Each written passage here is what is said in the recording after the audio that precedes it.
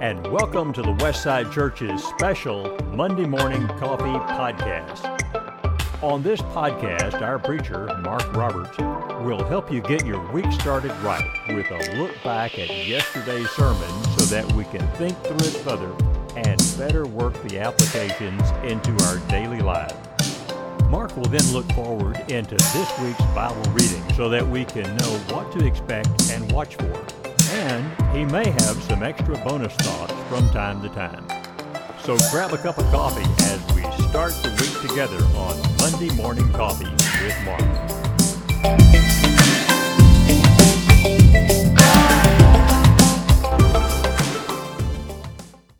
Good morning. Welcome to the Monday Morning Coffee Podcast for Monday, May the 15th. I'm Mark, and I hope that you are ready to think about daily Bible reading and think a little bit more about yesterday's sermon. We're starting the week with a look back and a look forward, all designed to put it together for us in a way that loads this week up with lots of spiritual momentum. I am, of course, doing this while holding a cup of coffee, and I have to tell you, this is not a great cup of coffee because I use some really old beans, and they just, they're past their prime. Should have got fresh roasted coffee, but be that as it may, I've got my sermon notes, I've got my Bible open to the book of Joel, and I am ready. Let's get started. Yesterday, I preached maybe what seemed like a counterintuitive sermon since it was Mother's Day, and I talked at length about the best gift that mom can give, not the gift that mom can receive, but the best gift that mom can give. And that, of course, always is a little bit different approach, but it goes well with the moms because that's who our moms are. They're just always thinking about giving of themselves, and there is no better gift that a mother can give than to give her family the gift of a strong, robust marriage. And I really emphasize going for great. That's so important. And so I'm just going to give you one additional thought about that. And that is how we talk and what we say, how we talk with young couples when they get engaged. If you watch when a couple comes to church and she's got that ring on her finger and they're all bubbly and we've seen the pictures on social media of their engagement, or maybe even this would apply to newly married young couples, they're just excited and they're just all about it. And then just sure as the world, someone is going to say, well, you'd better enjoy it now because it's not going to last. Or maybe someone will say to that newly engaged young man, putting on the old ball and chain, are you? Why do we do that? Stop doing that. We do not want to tell a young couple that God's plan for marriage is somehow awful and they've ruined their lives because they've decided to get married or because they have just gotten married. I understand, you understand there's a glow with some of this newness and some of that's going to change and the relationship is going to mature and it's going to get better in many ways. But let's not disparage God's plan by telling a young couple they have wrecked their future because they plan to get married or have gotten married. What we're really doing there, think about it, is we're telling on ourselves. We're saying we haven't worked God's plan and our marriage is crummy and I don't think you're going to be able to work God's plan either and your marriage is going to be crummy. If your marriage is crummy, repent. Go back to the Word of God and do what's right and build a great marriage, but please don't knock down the hopes and dreams of those who are on the cusp of beginning the great relationship that marriage can be. Hope that helps you as you think a little bit about that.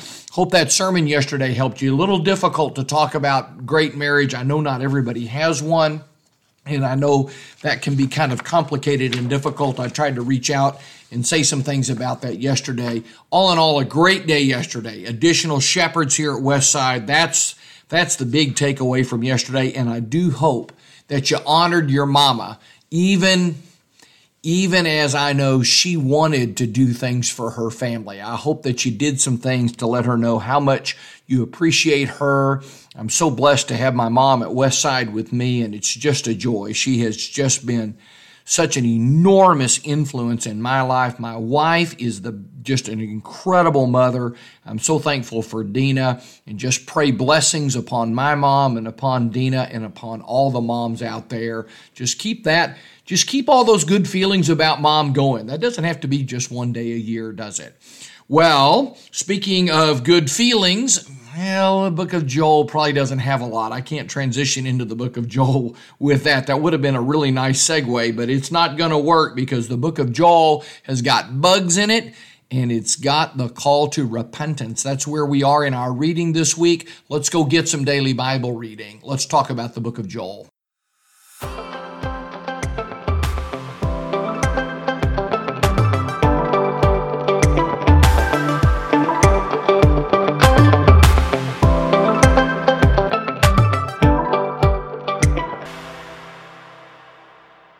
It is Monday, and today we read from the book of Joel, Joel chapter 2, verses 12 to 17. This is a very short reading, but it will take you some time because it is just a full reading, full of implication, full of application. This is some of the most powerful words in the Old Testament about repentance. Return to me with all your heart, with fasting, with weeping, and with mourning. Rend your hearts and not your garments. This is a repetition of what Joel had said in chapter 1 in verses 13 and 14, but it is elaborated and given more detail. There's more substance here than the earlier call to repentance.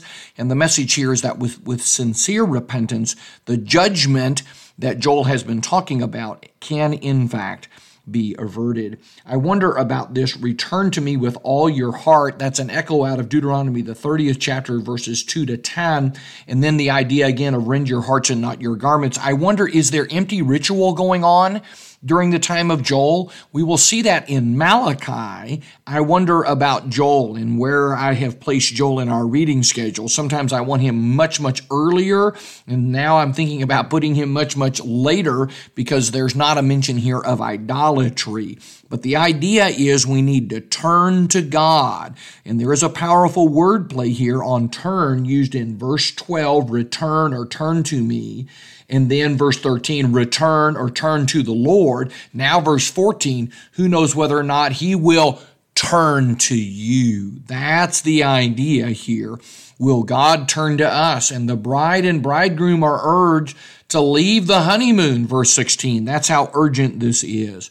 And of course, there is no mention here of locust. Instead, there is the mention in verse 17 of how they have become a byword among the people, among the nations. And so, as one scholar wrote, the taunting question, where is your God, implies that God had abandoned Judah. And this grounds for ridicule, because to be abandoned means to be declared undesirable, lacking in worth, and so this natural disaster had suggested to foreign peoples that God no longer had an interest in helping his people. So this humiliation is being linked to the honor of God by emphasizing their connection to God with a series of possessive pronouns. Your people, your heritage, their God. The Lord is asked here to intervene in order to salvage the reputation of those who worship him, and by implication, to defend his own name. I think verse 17 is full of meaning.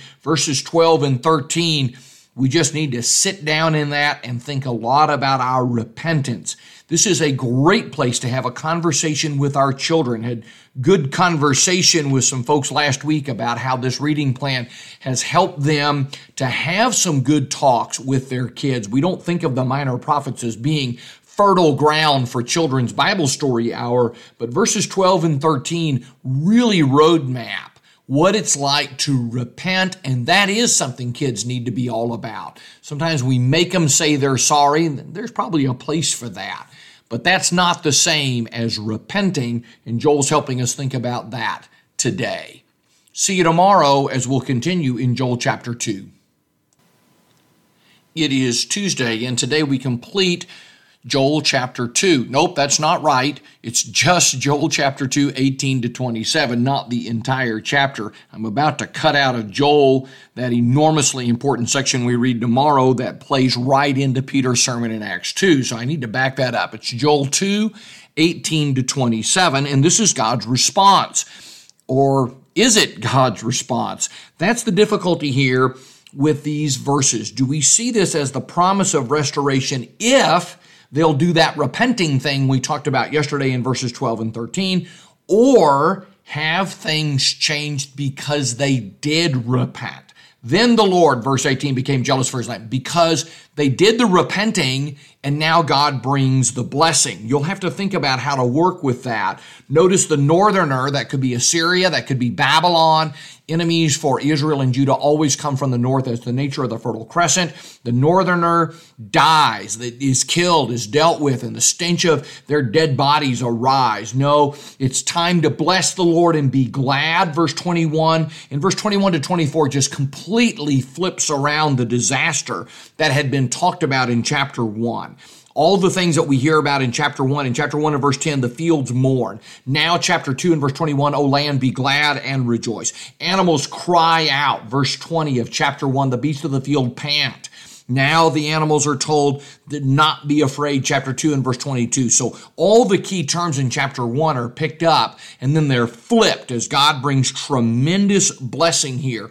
And in fact, even the things that the locust, all those terms for locust that we read in chapter 1, those are repeated in verse 25, and everything is good, everything is glorious, either because they repented, or this is what can happen if you will repent. Keep your eye on verse 27.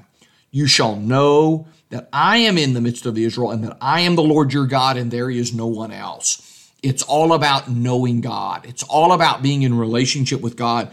Who is God? What does he do? What does he like? Caring about God and caring about what God cares about. That's what this judgment was designed to bring about. And either it has brought it about or it's going to bring it about if the people will repent.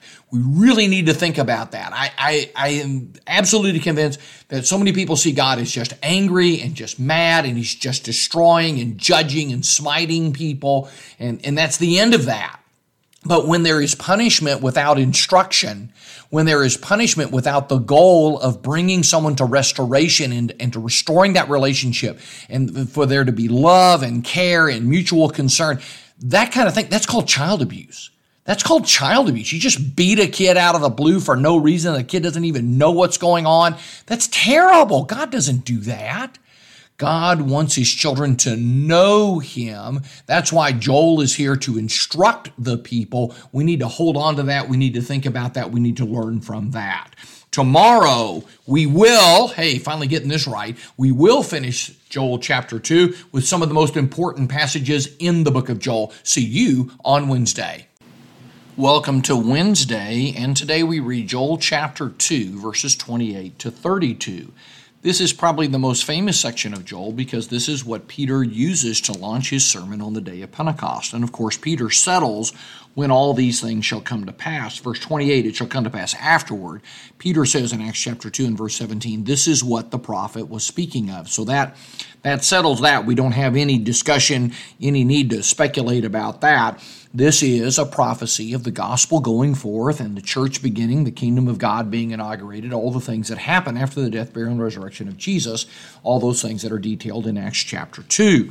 And what we get is an outpouring of revelation. And what we get here is the idea that people are going to have free access to God on an equal basis. Some of this reminds you a little bit of what Paul says about no longer male or female or Jew or Greek, bond or free in Galatians chapter 3. Everybody has access to the Spirit of God and to a relationship with God, verse 28. Just an incredible and wonderful thing. Maybe we just need to back up a little bit and think about the average Israelite or the average Jew going to the temple, going to the tabernacle. You don't get to go in the tabernacle. You don't get to go in the temple. You don't get to go into the most holy place. There is relationship with God there, but it's very much mediated through the priesthood, and you very much are being held at arm's length. And now Joel talks about a time when everybody will have access to God and be able to serve the Lord. And going with that then, will also come a time of judgment. That begins in verse 30, and the term is wonder here. It's a term that's used of portents, something that signals a decisive act of God. In fact, the term is most often used in the Old Testament to refer to the Exodus plagues in Exodus chapter 11, verses 9 and 10, or in Deuteronomy chapter 26 and verse 8, or Psalm 78 and verse 43. These are the actions of God that signal that God is doing something very decisive. Heaven and earth, blood, fire, smoke, all of that point back to the things that Joel's been saying about the locust plague, and it sounds like the end of the world. Of course, we know that it's not the end of the world. Jesus uses some of this language also in Luke 21, Matthew 24, when he talks about the destruction of Jerusalem.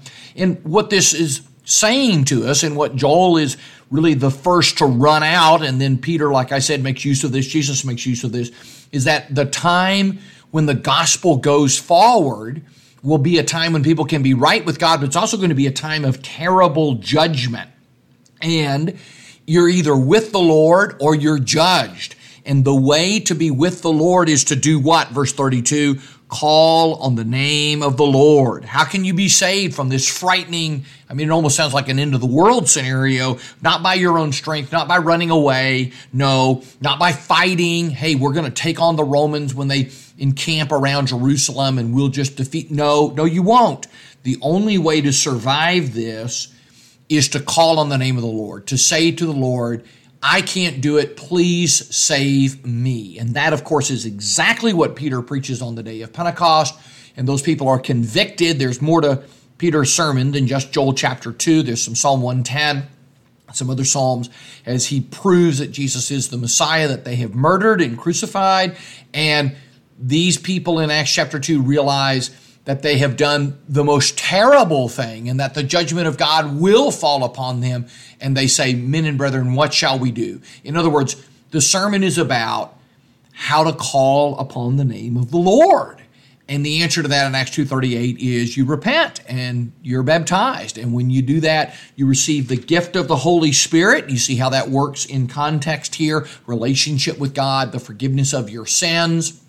Maybe there's lots of discussion about that. This isn't a podcast on Acts chapter 2, but you receive the gift of the Holy Spirit and you receive the remission of your sins so that the judgment of God does not fall on you. And of course, this certainly helps us understand exactly what Ananias means when he tells the Apostle Paul, who at the time, of course, is not the Apostle Paul, and he tells him, you need to arise and be baptized and wash away your sins, calling on his name, Acts 22:16. That sets in the context of what we just read here in Joel. So we spend a lot of time in the book of Acts, and sometimes we don't ever talk about Joel in its own context, and we get to do that today.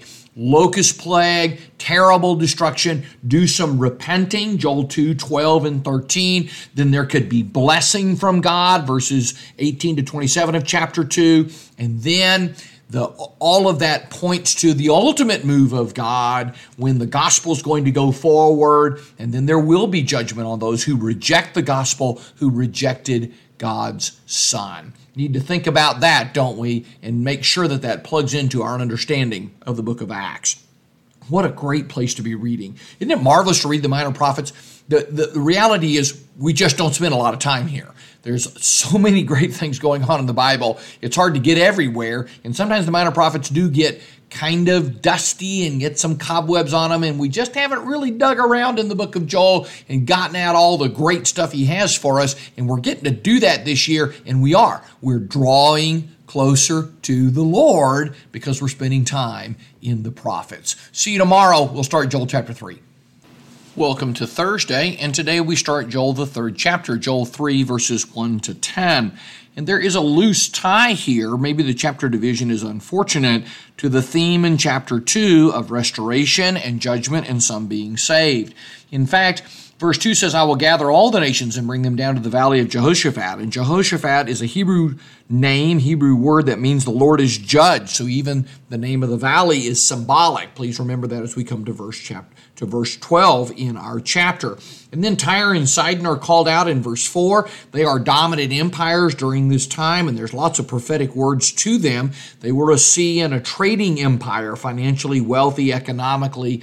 They were a superpower during this time. Here they're accused of attacking God's people, but we really We really don't have a historical event that corresponds to that specifically. Maybe they're a type of the Babylonians who will come and attack God's people.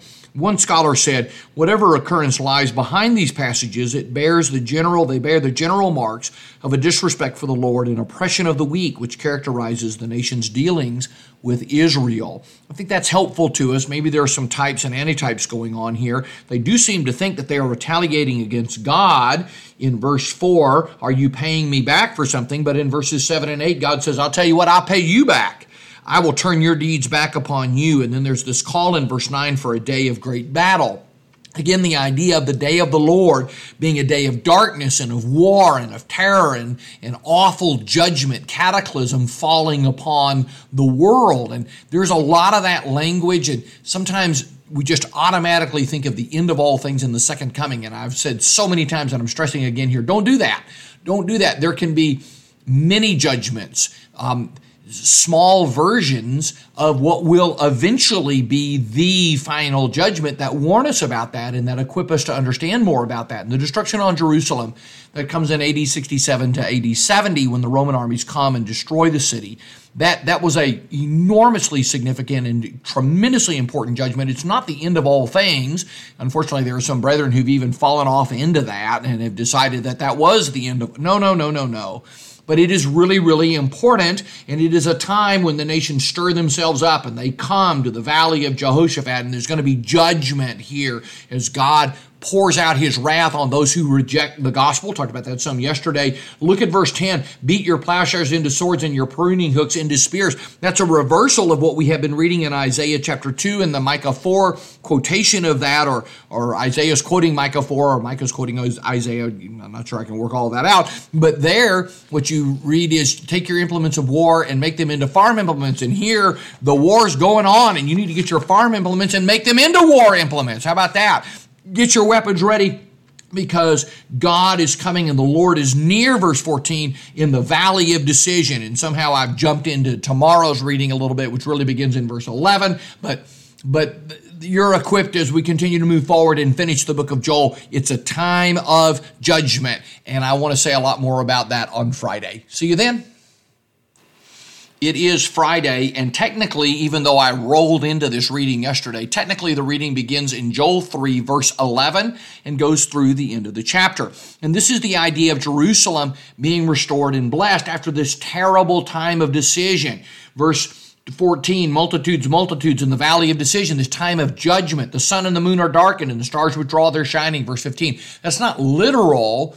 That just means it's such a cataclysm. It's like the sky went black and the Lord roars forth because the enemies of God's people, they get all ready to attack and they don't realize that God will fight for his people and that God will deliver them. The winepress, I should have said this yesterday because I was rolling into these verses. The winepress, verse 13, is a common image for judgment and war.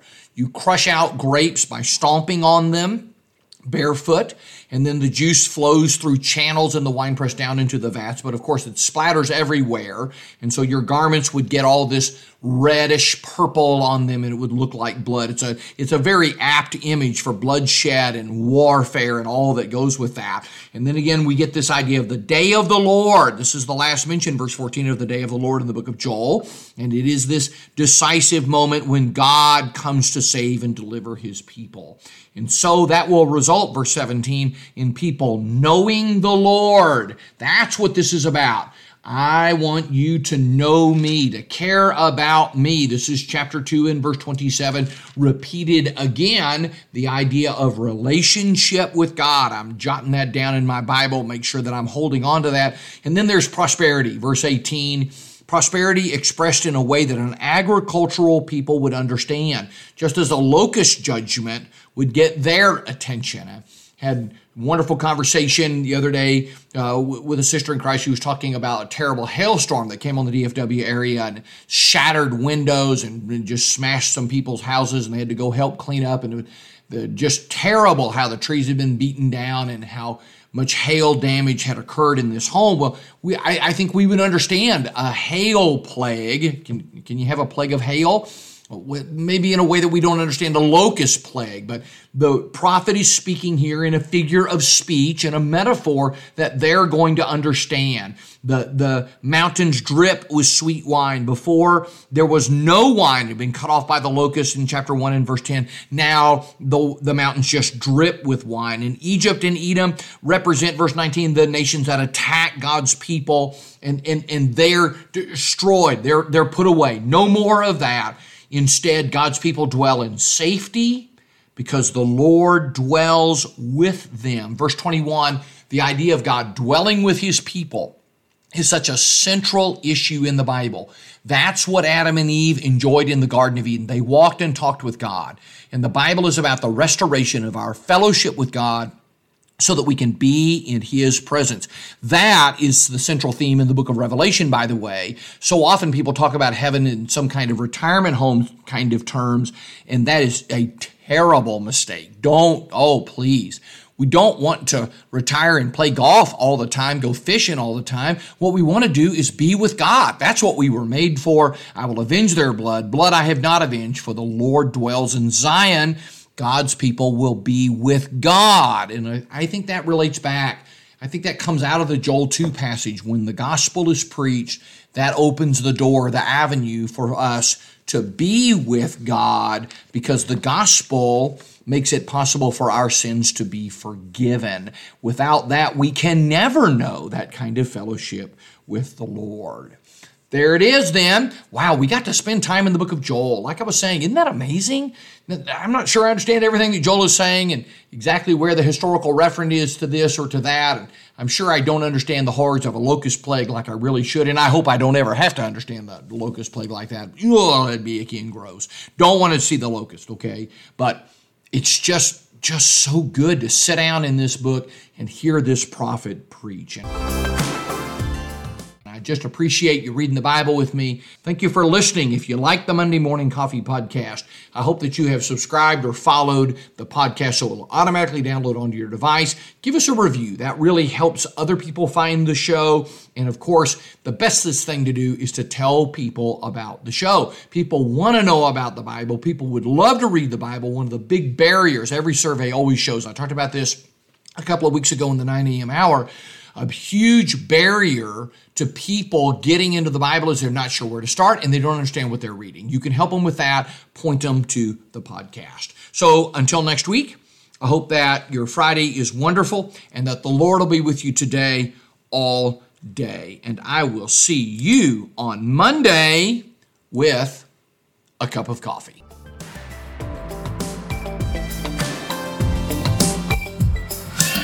Thanks for listening to the Westside Church of Christ podcast, Monday Morning Coffee with Mark.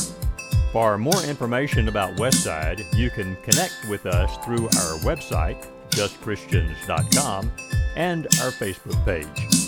Our music is from Uppbeat.io. That's Uppbeat with 2 P's, UPPBEAT, where creators can get free music.